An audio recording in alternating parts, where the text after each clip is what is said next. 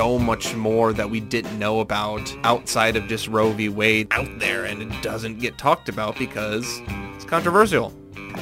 So glad this is not turning into mansplaining. I'm trying. No offense, but we don't need any more podcasts with just men talking. I am trying so hard to avoid it. Hello, everybody, and welcome to another episode of Social Discord, episode 30, Abortion and Roe v. Wade, the Conservative White Whale, Part 2.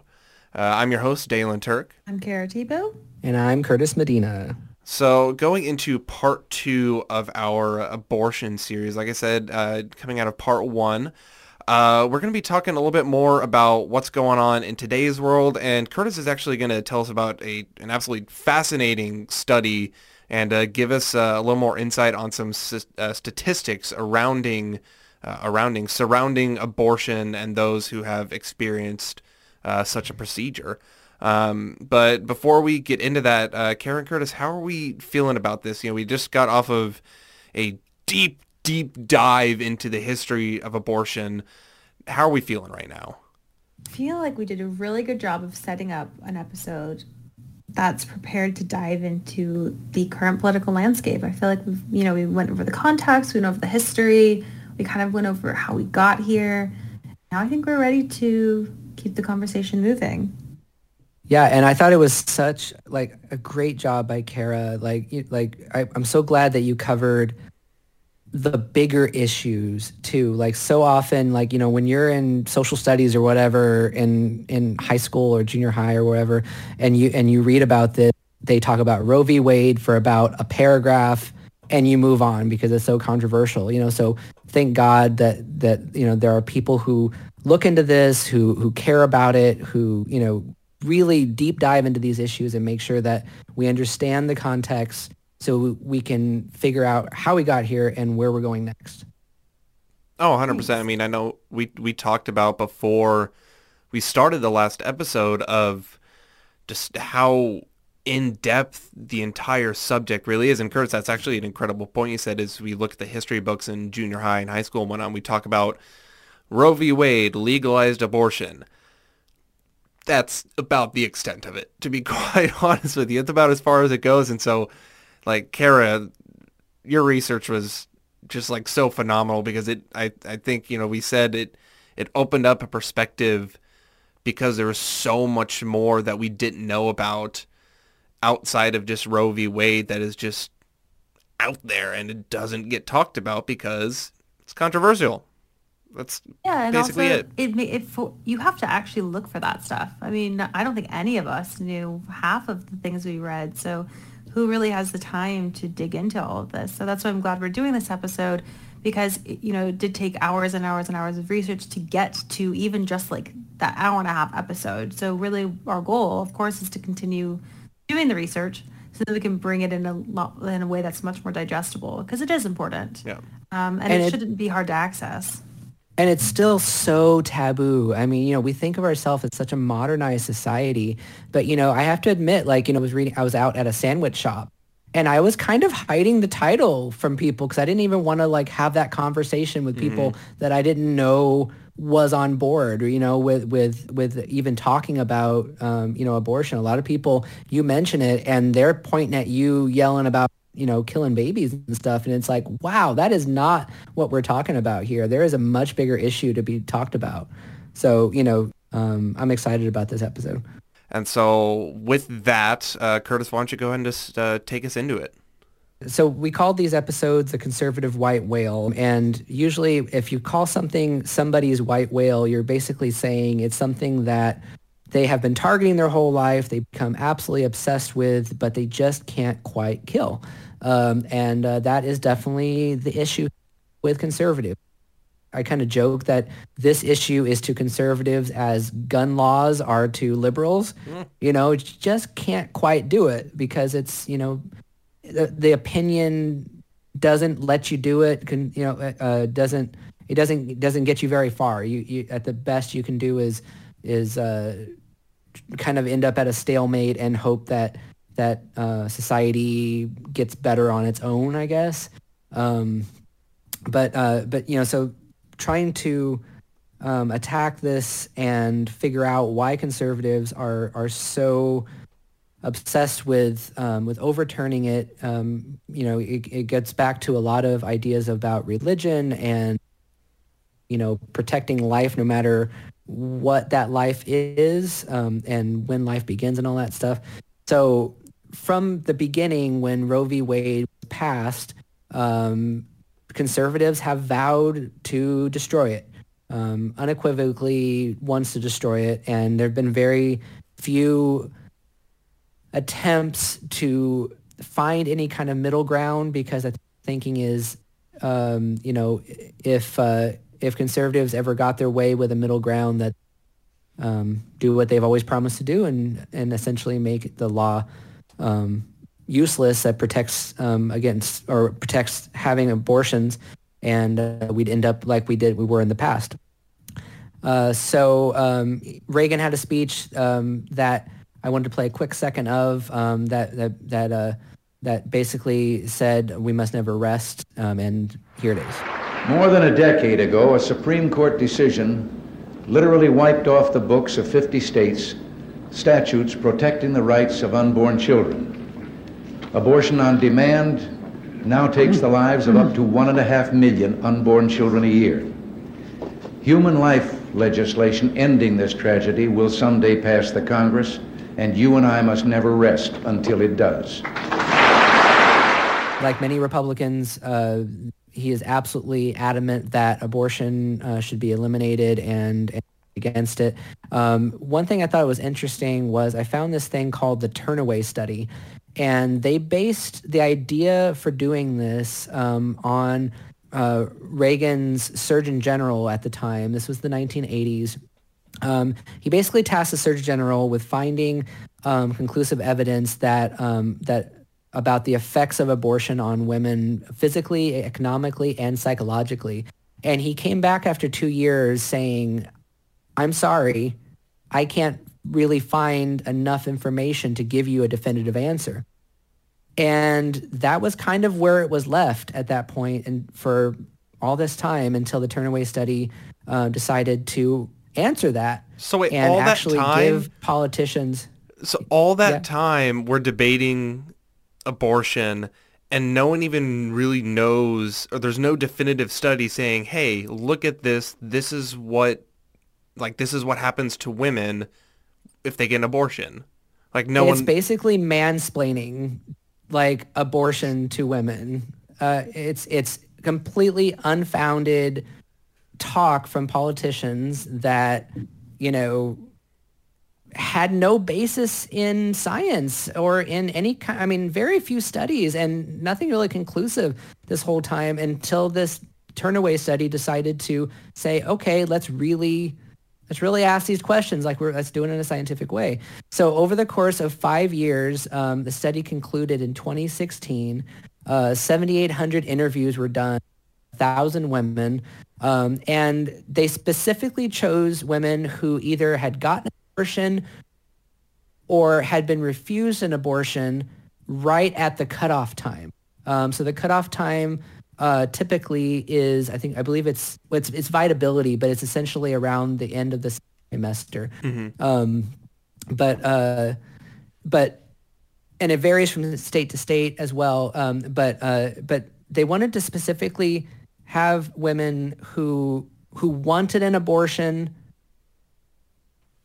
at first, but either were denied or given one. And the difference is between that and other things that had been studied was other studies included women who were just happy to be pregnant, did not want an abortion and never thought about it. This study was more likely to have women who were more in poverty, who were more people of color, basically had more circumstances that would lead them to even consider seriously getting an abortion, enough to literally ask for it. And the ramifications of being denied that if once you are sure that you want one. So and today in this country, there still is quite a few limitations that are dictated by states for women getting abortions. It's not a complete free-for-all like some conservatives say it is. So in the study, the participants resembled closely the makeup of women who get abortions nationally. Between 1 in 3 and 1 in 4 women will have an abortion during their lifetime. So this is not just a fringe selection of women. This is people you know. These are women that you know that about 25 to 33% of the women you know are affected by this directly because they will have had an abortion sometime in their lifetime. Do either of you know anybody who's had an abortion? I do. I do. Yeah, I do as well. It's that the 1 in 3 to 1 in 4 statistic just makes it so much more real. But like, yeah, I actually just learned one of my best friends. I just learned the other day that she had an abortion, and I had no idea until she told me. And she did it like 2 years ago. I have many friends who have had an abortion, like more than you like said, you'd think. And one thing that I want to point out, and of course this is anecdotal to me, but this is a broader conversation that I hear with abortions, is that none of my friends are bothered by it. Like, maybe like I have maybe one friend, and that was because it was actually traumatic. Ectopic pregnancy, which is extraordinarily dangerous, and she was, it's very traumatic. But it's not like my friends who had abortions are traumatized by it or they think about it all the time. Like, they had it and it's okay and they're okay. So like, it's okay to recognize that abortions don't mean, psychological damage forever. Sometimes They just mean, okay, well, I wasn't ready for that. Go in and get it done. Move on. And I think that's really important to remember, that sometimes absolutely it's easy for some women to get an abortion. Right. That's a good point. And I think increasingly organizations like Planned Parenthood are trying to, really take away that stigma of it being such a negative thing and trying to push it more toward the idea of family planning and of a routine procedure. Right.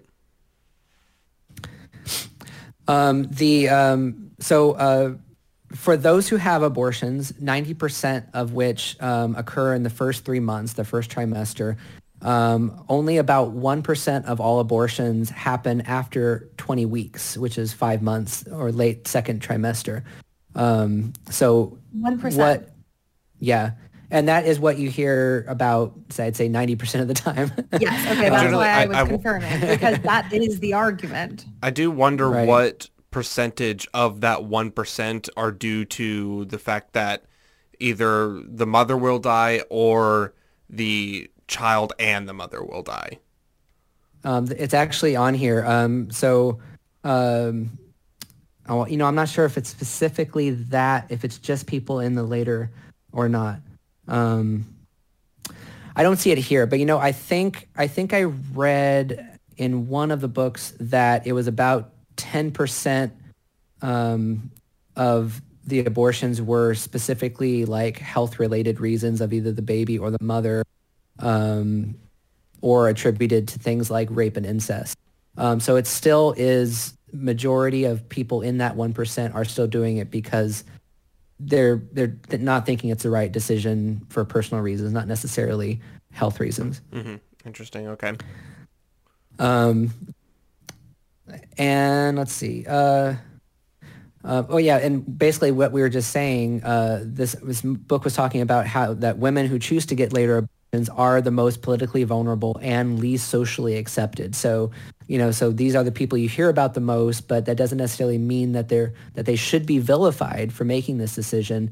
It gets more difficult, more dangerous the later you go to get an abortion. A lot of cases, it is very difficult for them if they do it later, like you were saying, Kara, your one friend. It can be emotionally scarring and dangerous, but it doesn't have to be. It just depends on your specific situation. A lot of women don't even know for quite a bit of time, and a later abortion is their only option, because by the time they get the money together, they get to, they drive the 250 miles to the nearest abortion clinic because their state has decided to block it all. They're already pretty late in the process. And some states don't allow later abortion, as we'll get into. Basically the idea of viability is based on something called gestational limit. The process of being carried in the womb through what would be an eventual birth is a gestational age. One thing I thought was surprising that I think probably all women know, Kara, but me as a dude was totally stupid about, was they base gestational age, which is taken from the beginning of the woman's last menstrual period. Excuse me. Yeah. And to me, that seems like, I get why they do it, but that seems like really early, because as a woman, you may not notice or even care so much that you missed your period for several more weeks after that. And yet you're already 4 weeks into pregnancy. Yeah. This is something that we've heard a lot in Texas, is that this idea that women have any idea that they're pregnant is absurd. It is so common for women's menstrual cycle to be all over the place. It is actually kind of abnormal, not abnormal, but it's not as common for your menstrual cycle to be the same day of every day of every month. Stress can change it, medications can change it. I'm sorry, but it is such an unfair standard to hold women to just know that their body's pregnant based off of their menstrual cycle, when those are, very, very personal and different for each woman. Yeah, and I think my mom told me, I don't remember if it was with me or my older sister, but I think she said that the first time she took a pregnancy test, it came back negative.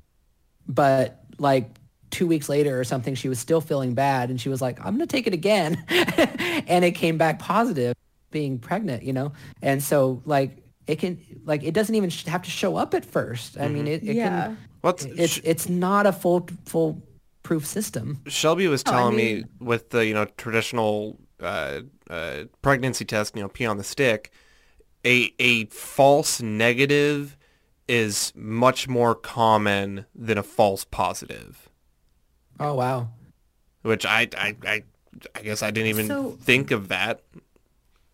The reason that's the case is that the way pregnancy tests work is by detecting a certain hormone in your body. So in very, very rare circumstances, something can artificially produce this hormone. But if the pregnancy test is showing positive, it can't do that unless you have the hormone associated with pregnancy. But of course, for that, your body to generate enough to be caught, you have to be into your pregnancy, or every body has to work the same and produce the same amount of hormones. So yeah, it's not uncommon to get a negative test, because not every woman's body is producing these pregnancy hormones at the same increments. Kara, I'm so happy you're on this show.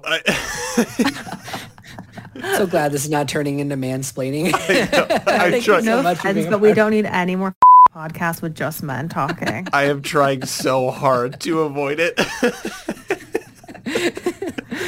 Okay, so the statistics say the people who get abortions, just over a third are white, about a third are black, 21% Latina, 4% Native, 3% Asian, 60% are in their 20s, 18% are teenagers, 22% are 30 and over. That's interesting. Of women's, go ahead. The 22% 30 and over. That's I don't know. I guess maybe I guess I would have thought that number would be lower, to be honest, but I don't know. Well, people are having kids later in life now. It is safer to have kids later than it used to be. There's a lot more scientific advancements. People are waiting until they get married now when they didn't to. There's a lot that's changed in society.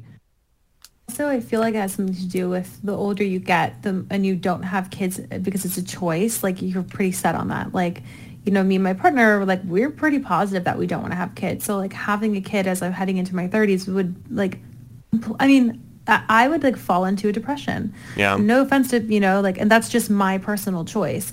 So I imagine as more women are understanding that it's acceptable not to have children in your late 20s and early 30s, whereas even like honestly, like 5 years ago, I think I would have been under the umbrella being like, you know what, I'm old enough, like I have a partner, I have a job, like I should just have the kid. And then like I kind of like started getting older and I started following honestly like more social media accounts that promote women being able to be childless, and my stance has completely changed. Whereas if I got pregnant now, I would go get an abortion because I would be like, no, actually I don't have to. Just because I have a job and a partner, all these things, like I don't have to. So I'd be really interested to know how that statistic has also changed over the last couple of years, just giving women more autonomy over the way that they want their lives to play out. And women aren't defining themselves as much by just being mothers necessarily. Totally. Like some do, but it's not like a necessity. Yes, exactly. And you don't have to have a kid, you know, if you don't want one. That's what we're fighting for. That's what we want women to have the chance to do. Interesting. According to this, 50% of women that are seeking abortions are in poverty. The later the abortion, the higher they are in poverty, 40% of which in the first trimester, 57% in the second trimester. 25% were middle class in wealth with private insurance. 61% were in a current romantic relationship with a person who had caused them to become pregnant. 60% had other children already, and 45% had a previous abortion. Wow. 20% of women reported a history of sexual assault or rape. One thing I didn't say was whether or not that pregnancy was a result of that, or if it was just at some point in their life. And then 1% specifically, maybe this says it. 1% specifically were pregnant due to rape at the time. So maybe that does actually answer that. So the conclusion from the Turnaway study was quote, "We find no evidence that abortion hurts women. For every outcome we analyzed, received an abortion were either the same or more frequently better off than women who were denied an abortion." These are people who wanted an abortion either way. But so in other words, once they've decided this is the way they want to go, the people who were denied were worse off in every way that they measured. Their physical health was better. I'm going back to their physical health was better. Their employment and financial situations were better. That's not surprising. Their mental health was initially better and eventually the same. They had more aspirational plans for the coming year. They had a greater chance of having a wanted pregnancy and being in a good romantic relationship years down the road. And the children they already had were better off too. And this is continuing the quote, "We find many ways in which women were hurt by carrying an unwanted pregnancy to term. Continued pregnancy and childbirth is associated with large physical health risks, so great that 2 women in the study died from childbirth-related causes." So this was during the study. 2 of them actually died. Wow. Many others experienced complications from delivery that extended over the next 5 years, which is where the study ended. Increased chronic head and joint pain, hypertension, poor self-rated overall health. In the short run, women experienced increased anxiety and loss of life satisfaction after being denied an abortion, which, I mean, that makes total sense. I mean, is anybody surprised by that? No. I mean, what a slap in the face, right? I mean, you say you want this, you say you need this, and you can't get it in the United States of America. I said it in our last episode, and I'll say it again. Pregnancy is an extremely intrusive and dangerous medical procedure. And it actually does. I mean, I know that people will call me dramatic, but to me, it seems very barbaric for someone to go through such a high-risk procedure. And I really appreciate you pulling the statistics out, Curtis. This is great. Well, thanks. Abortion. Another thing the book said, abortion opponents often accuse women seeking abortions of being misinformed, irresponsible, or immoral. You know, women, if they just understood it a little bit better, you know, they would either choose not to have an abortion or they shouldn't even have the choice. Can't make that choice for themselves, right? But in fact, as the book says, the Turnaway study results make clear Women make thoughtful, well-considered decisions about whether to have an abortion. When asked why they want to end their pregnancy, women gave specific and personal reasons, and their fears are borne out in experiences of women who carry unwanted pregnancies to term. Women seeking abortions worry that they cannot afford to raise a baby, and we find that women denied abortions are more likely to live in poverty.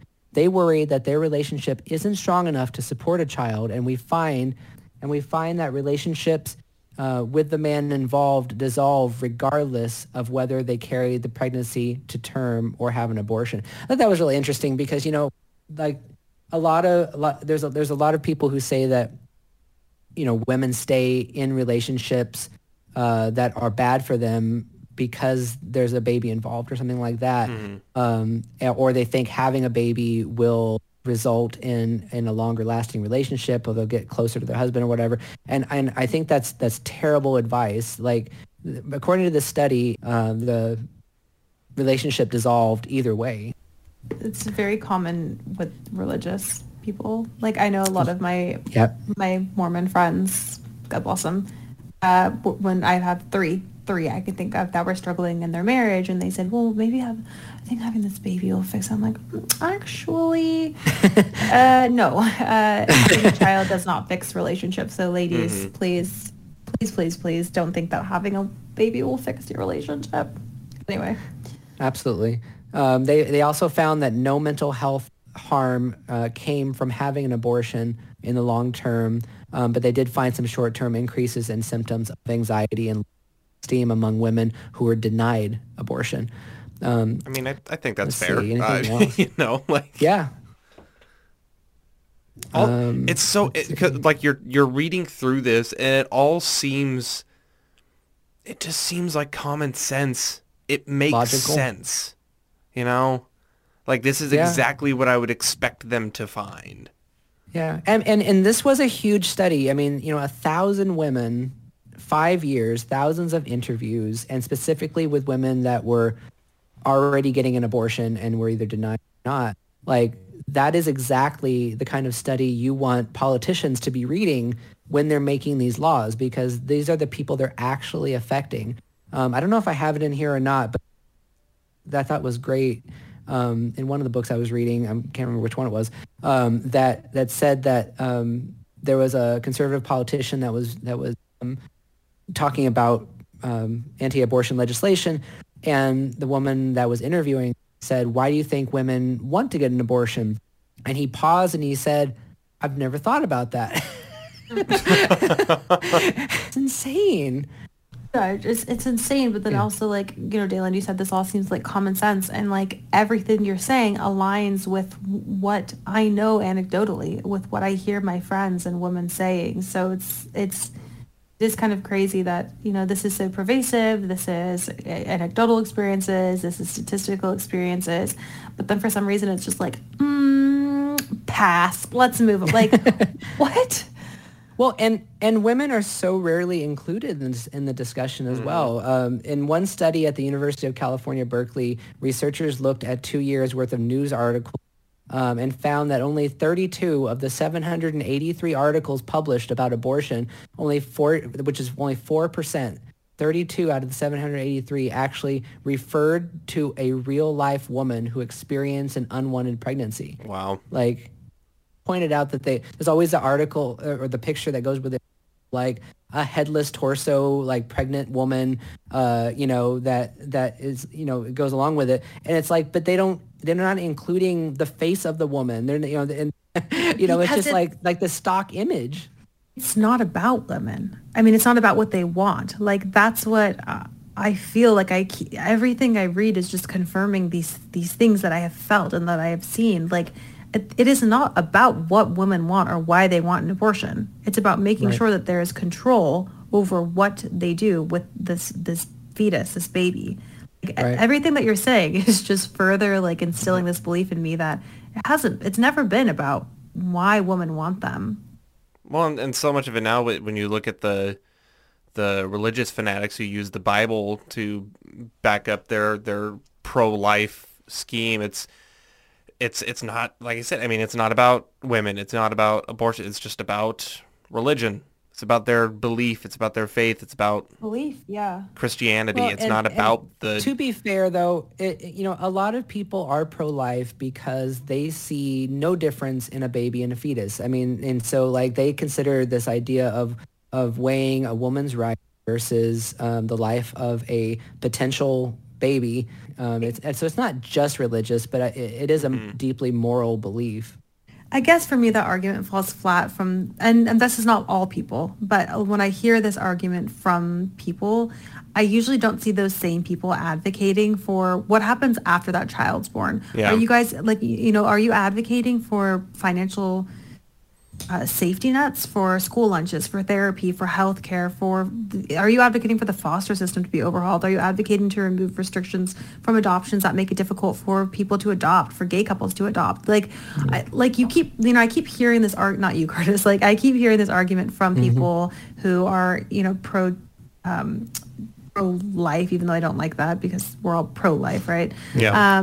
Anti-abortion. I think that makes more sense. Yeah, anti-abortion. Yeah.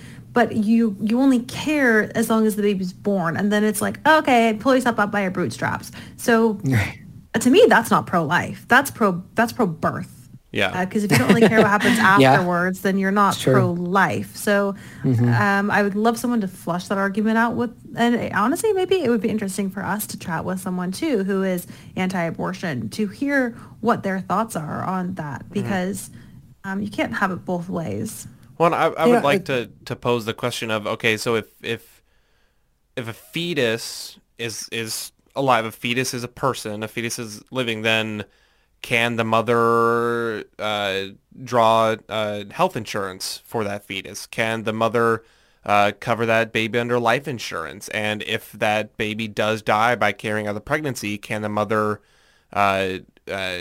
pull that life insurance policy? Legally, you're not a person until you're born.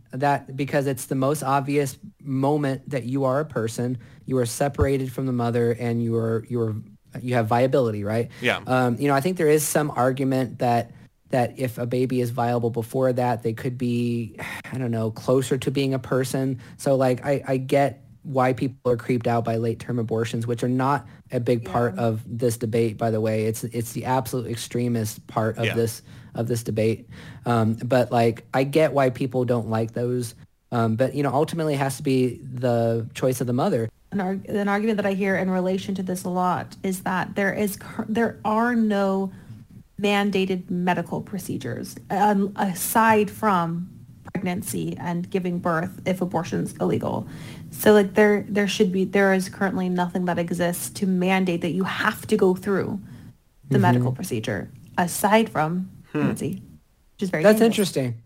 Yeah, it's very interesting. I mean, and I think men need to understand that idea of bodily autonomy a little bit more, because there is nothing that forces a man to make that decision. Nothing. And indeed, quite a few people, I think, put in that place would not want that to happen, and you legally could not make them, and yet with pregnancy you can. So let me wrap this up, so I know we have to get to the more interesting part of this episode and all the legalese.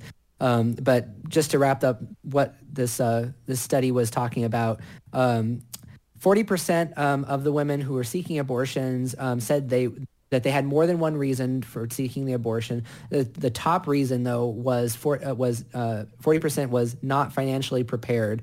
36% said that not the right time for to have a baby. 31% said partner-related reasons. 29% needs to focus on other children. 20% interferes with future opportunities. Other reasons were mentally preparedness, health-related reasons, and that they wanted a better life for the children that they already had, and they didn't think they could give a good life to their current children. And like I said, most women had more than one reason. I believe it was like 60% or something like that. So that study was just, I thought that was a really interesting study. It just finished in 2016. It's just now becoming part of the national conversation. Wow. On abortion, and they found absolutely no bearing that it's bad for women. So things like Roe v. Wade do seem to stand up to scrutiny. But an important thing to mention is that Roe v. Wade is not absolute, and that it specifically gave states the right to limit, I think, as kind of a ways to not completely sideline people who were against abortion, and they didn't want to get it necessarily in their minds out of control. So they gave states the rights to limit it. However, it was not meant to be limited so much that it became overly burdensome. And that is what we're going to be talking about coming up. So Dalen, I know you went into a lot of that. What did you find? Yeah, I mean, that's exactly what you said. I mean, we were debating what the role of the Supreme Court is in this instance, and I think what we kind of decided was their purpose in Roe v. Wade was to decide the constitutionality of abortion, and then they left pretty much everything else up to the states to hash out the real like nitty gritty surrounding it. And so I wanted to look more into what's happening today legally, what the legal landscape looks like, what laws we're facing. So looking back at 2021, and this is from the Law Journal for Social Justice. As of September 2021, there were nearly 600 anti-abortion laws introduced in 2021. By August 2021, 97 of them were enacted into law. And Kara Curtis, I know I asked y'all this to take a guess. How many anti-abortion laws have been enacted since Roe v. Wade? I'm going to say 400. See, I want to say an astronomical number because I just feel like, I mean, that was in the early 70s. Like, I feel like, a few hundred per year or something like that, like, makes sense. But yeah, like, I think Kara mentioned earlier, like about Price is Right rules. I want to say 401. 401. Just to make sure that I win. But no, my serious guess is 1,200. So since Roe v. Wade, 1973, there have been 1,327. 1,327 anti-abortion laws have been enacted in the United States since Roe v. Wade. And so I think a lot of people struggle to grasp what these really are, because you think anti-abortion and you think, oh, it bans abortion at X amount of weeks. But there's just so much more that actually goes beyond that in terms of restriction and just what can be done surrounding abortion procedures and abortion care. So here's kind of a range of the different types of laws that have been enacted and put in place. So Curtis, you talked about gestational periods. So that's gestational bans, basically banning abortion after certain points in pregnancy. And then there's method bans, which ban particular methods of abortion care. Parental involvement laws. These require parental consent or notification of abortion care or judicial approval for minors seeking abortion care. There's reason bans, which these restrict abortion if the pregnant person's decision is based on, and the pregnant woman's decision is based on a fetus's sex, race, or fetal diagnosis. Trigger bans, trigger bans are interesting. So trigger bans, and I think we mentioned it in the last episode, are laws put into place in states to immediately ban abortion if Roe v. Wade is overturned. And I want to clarify, these are separate. You'll see, I know we mentioned that there are however many states it was where they have pre-Roe v. Wade anti-abortion laws that are still in place. And so if Roe v. Wade is overturned, those will be the law by default, whereas trigger bans make it so that is law. So they don't have that already, but these make it so that once it happens, then it becomes law. So like if Roe v. Wade is ever overturned, some state is going to have a law where, like, if a woman be bigger than 4 chickens, then she cannot get an abortion. I mean, it's Yeah. going to be something just like medieval. Whatever it may be, it will be something from, that is just to the core anti-abortion. Yeah. Oh my gosh. And then How you look scary. at targeted restriction of abortion providers, TRAP laws. These single out medical practitioners, they single out the medical practices of doctors who provide abortions and impose on them requirements that are more burdensome than those imposed on other medical practices. They basically just put this huge burden on doctors who provide abortion care. And then you have coverage restrictions, which these limit public and or private insurance coverage of abortion care and restrict public funding for abortion. And this is a huge detriment to organizations like Planned Parenthood. So of the 97 laws that were enacted in 2021, 12 fall under the category of abortion bans. And I'm just going to go over a few of them here. We have Arkansas Act 308. This prohibits abortion except when the mother's life is endangered. And that was actually blocked by a federal judge. We have Oklahoma House Bill 2441. It's a heartbeat bill. You can't have an abortion as soon as a fetal heartbeat is detected. This was blocked by the state Supreme Court in Oklahoma. You have Oklahoma Senate Bill 918, which is a TRAP law. You have Idaho House Bill 366, which is another heartbeat bill. These in 2021, heartbeat bills were kind of the go-to, I guess, in terms of anti-abortion, or specifically abortion ban laws that states were trying to enact. Then you have Mississippi HB 1510. This bans abortions after 15 weeks except for medical emergency or severe fetal abnormality. This does not allow an exception for rape or incest. This is one that both the Mississippi, the 15-week bill, as well as, we'll talk in a second, Texas SB 8 were the two that kind of swept the nation near the end of 2021. You had Texas that came out with their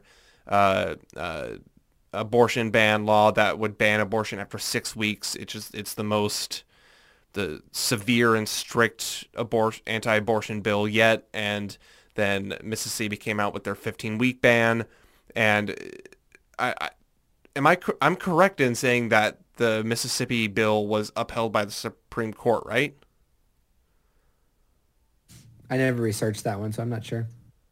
Like I'm fair. It was I guess I didn't see what like the final decision was, but it was upheld by the Supreme Court. Providing Mississippi with a bill that bans abortion after 15 weeks, which leads us to Texas Senate Bill 8, the most restrictive anti-abortion bill ever. It bans abortion after 6 weeks with exceptions for mother's health and severe fetal abnormalities. Once again, no exception for rape or incest. It's interesting to note this is 18 weeks less than the Roe v. Wade precedent. Wow. But the groundbreaking thing that SB 8 does is how it's enforced. So Texas SB 8 explicitly bans state officials from enforcing the law itself. Instead, it empowers private citizens to sue for at least $10,000 anyone who aids and abets an abortion after the detection of a fetal heartbeat, usually around 6 weeks or so into gestation. Women who obtain abortions cannot be sued. So, if Kara wanted an abortion and I were to help her drive to another state to get that abortion, and like a Texas citizen was aware that I helped her do that, they could sue me for $10,000 for helping Kara drive across the state to get an abortion. See, that can't be constitutional. That just can't. I mean, Well, when states are working against each other, like if it's legal in another state, like what right does Texas have that you can be sued? Like what's next? Like, a state suing that if you drive somebody to Nevada to gamble, their gambling laws, like that's ridiculous. I'm pretty sure it was upheld, at least by most of our courts. So originally, the Supreme Court. So I mean, it's been upheld thus far. The Supreme Court did not take up the hearing, the Supreme Court did not stop the bill from being enacted, and that's when they took up the Mississippi bill. But the Supreme Court did decide that the lower federal courts could, because right now there's just lawsuits up the wazoo against a lot of people in Texas trying to fight this bill, and the Supreme Court did rule that that the suit could continue in the lower courts, but the Supreme Court also said during this time it wouldn't halt it, so it's still being enacted. Thus far, I don't think anyone's been sued. I think there was one person who did sue somebody, and they literally did it just... They said they aren't necessarily anti-abortion, but they're doing it because they need it to go to court, basically. That's what I've heard. They need that fight to start. The current law is being upheld, but it's going to be like the real test will come when someone actually carries through with one of these lawsuits, and then we'll know. But it's like the Texas thinks they're very slick, and it's a very public knowledge in Texas that Texas is very proud of themselves for coming up with this workaround to, punish people who aid in abortions.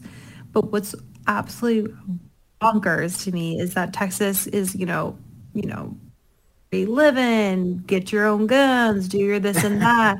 But then you want to implement a literal like North Korea style regimen of paddling on your neighbors and suing them. I'm sorry, but those two things do not exist in the same realm. Well, and the big part of the citizen enforcement, the whole citizen cop thing is that, and the reason they explicitly ban state officials is because they're trying to avoid, because when it's the citizen suing the other citizen, it becomes a civil case. So they're trying to avoid basically any state officials at any level of law enforcement or government, whatever it may be, of being plaintiffs in these lawsuits, basically. They're trying to take the accountability away from the state and put it on the citizens so that the state does not have to answer for it.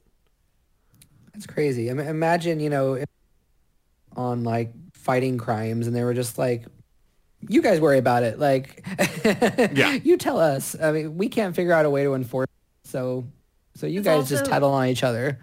Like the reason that this is obviously such a big deal is, and I'm sure we can all see this right away, is that if for some reason, once something goes through the court system, it does become precedent, and precedent can be used, obviously, not obviously, but precedent can be used in all future cases. So it essentially becomes a form of law. Like we have precedent law in this country.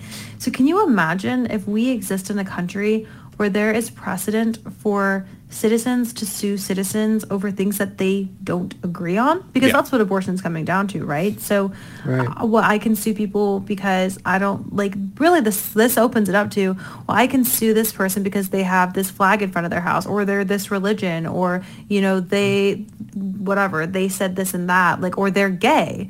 Like, this opens up this whole floodgates of, like, well, I don't agree with it, so I'm going to sue you.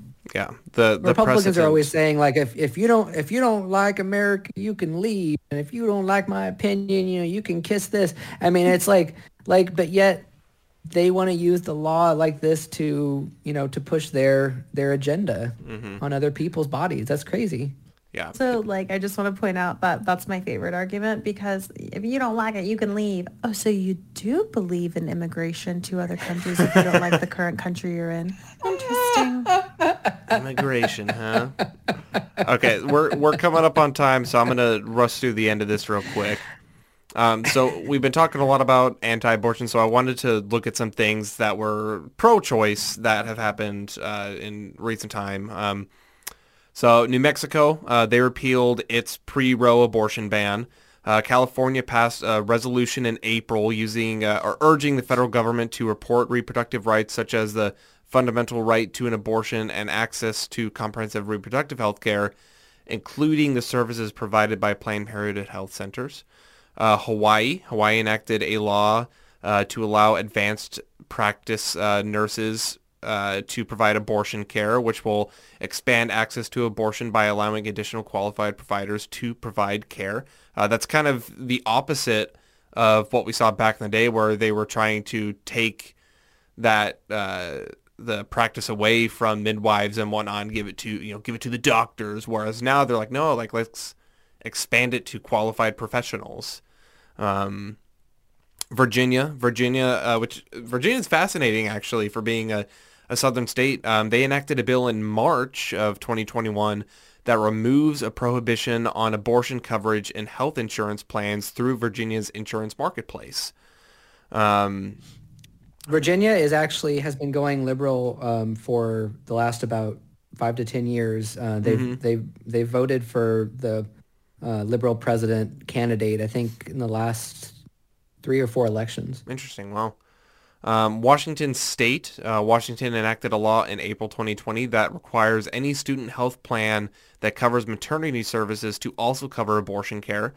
This law builds on the state's requirement that any state-regulated healthcare plan that covers maternity services almost... weird. I don't know why it repeats that. Colorado, in May, Colorado enacted a law that eases restrictions for abortion care in cases of rape or incest that is covered by public funds. It removes requirements that these abortion services must be performed by physicians and only in certain facilities, allowing a wider number of providers such as nurse practitioners and physician assistants who are licensed and acting within their scope of practice to provide medically necessary abortion care. Connecticut, the last one. Connecticut, the governor signed a bill in May of 2021 that prevents deceptive practices by crisis pregnancy centers. And this article says there are anti-choice fake clinics that do not provide comprehensive reproductive health care and that frequently attempt to prevent people from accessing abortion care. These centers often provide misleading information about abortion, such as claims that they provide abortion reversals, which are medically impossible. And wow. So they basically just stop these fake clinics from misleading these poor women who are going in to make these like the hardest decision of their life. That's terrible. Wow. Let me ask you guys, this is a really serious question. This might be the most serious question I've ever asked you guys. Do you guys think, this is kind of going back to the turnaway study where women were turned away at certain stages and how certain states have laws based on viability. Do you think there's any reason that an abortion should be denied if a woman wants to get one? I mean, is there any more, any reason that a woman's decision shouldn't be final on her own body, that there should be some kind of limitation? Oh boy. I know that's a big one, and I'm not trying to let or whatever. The reason I asked was the in researching this, I definitely had issues with late term abortions. Yeah.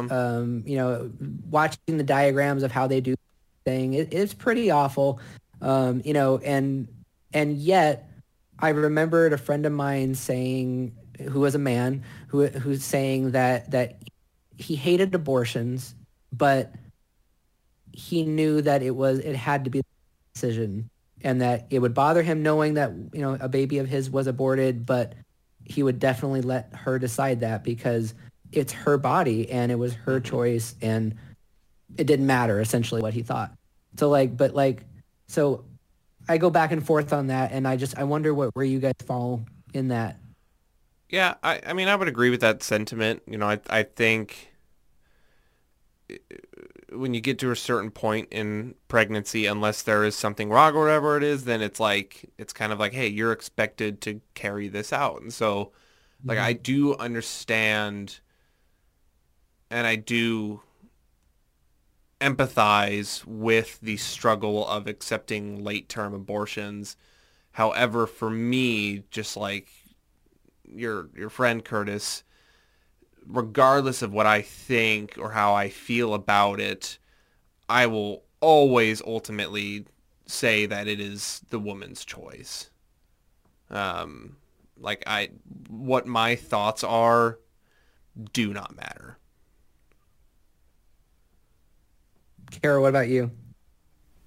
Yeah, I mean, Curtis, I'm kind of with you in the sense that obviously it's very difficult to wrap your mind around a late-term abortion because we've seen babies delivered at 8 months and 9 months and all those things. And I guess I am like Dalen, I'm with you that women should be able to decide. I can understand the validity and reasoning for someone saying like, look, if you hit 7.5 months or 8 months, then we're going to have to put a little bit more restrictions on this in terms of like, you do need to be in danger, or the baby needs to have some type of, deformity that would make their lives just really miserable. Mm-hmm. So I think I could understand the logic and the reasoning behind that. But I do just get like uncomfortable with, I guess, placing women's babies. But then there's also the argument that people that are pro-choice bring up, and I get where they're coming from, is that if someone's murdered and they're pregnant or they're far along in their pregnancy, a lot of times it's considered like a double murder. Right. So I get where all of these like nuances come into play, but at the end of the day, I think it should always be between a woman and her doctor. Yeah, I think that's fair. I mean, and again, hopefully neither of you were shocked by that question, because I was not trying to do like a gotcha thing, important. But I do feel like one of the reasons that people don't find common ground on this is on the pro-life side, they only see the extreme cases, of abortion, late term, and they can't get past that.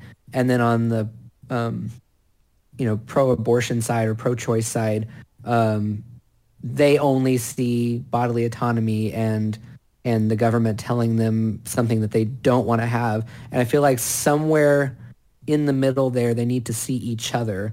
And I do happen to agree that I think it does have to come down to a woman's decision ultimately with her own baby.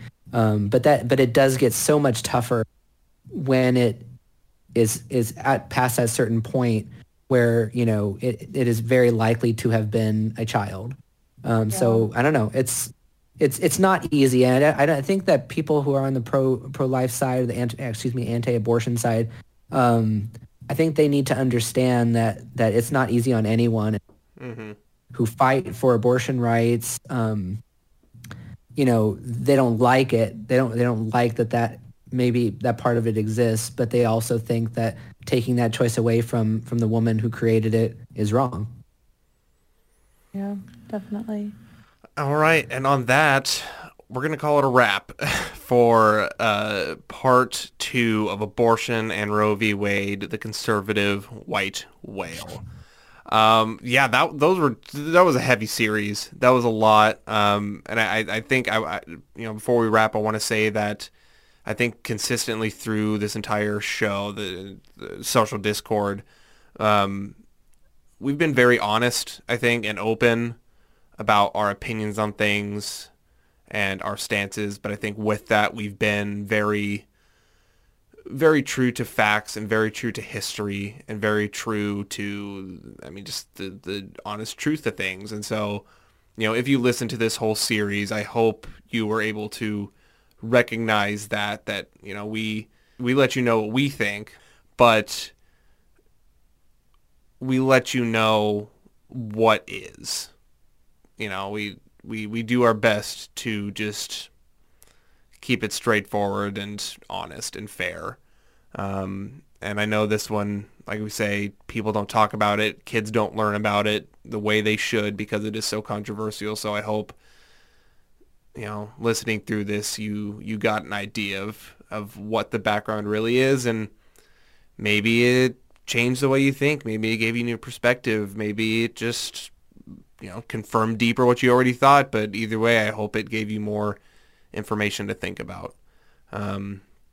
So with that, I'm just going to call it a wrap. That was a long one. So, we'll talk to you all in the next episode. Bye, everybody. Hi, everybody. Thank you for listening to Social Discord, part of the Podcast Without Borders Network. You can get a hold of us by sending us an email at pwbnetwork@gmail.com. You can also check out our website at podcastwithoutborders.com. Thanks for listening.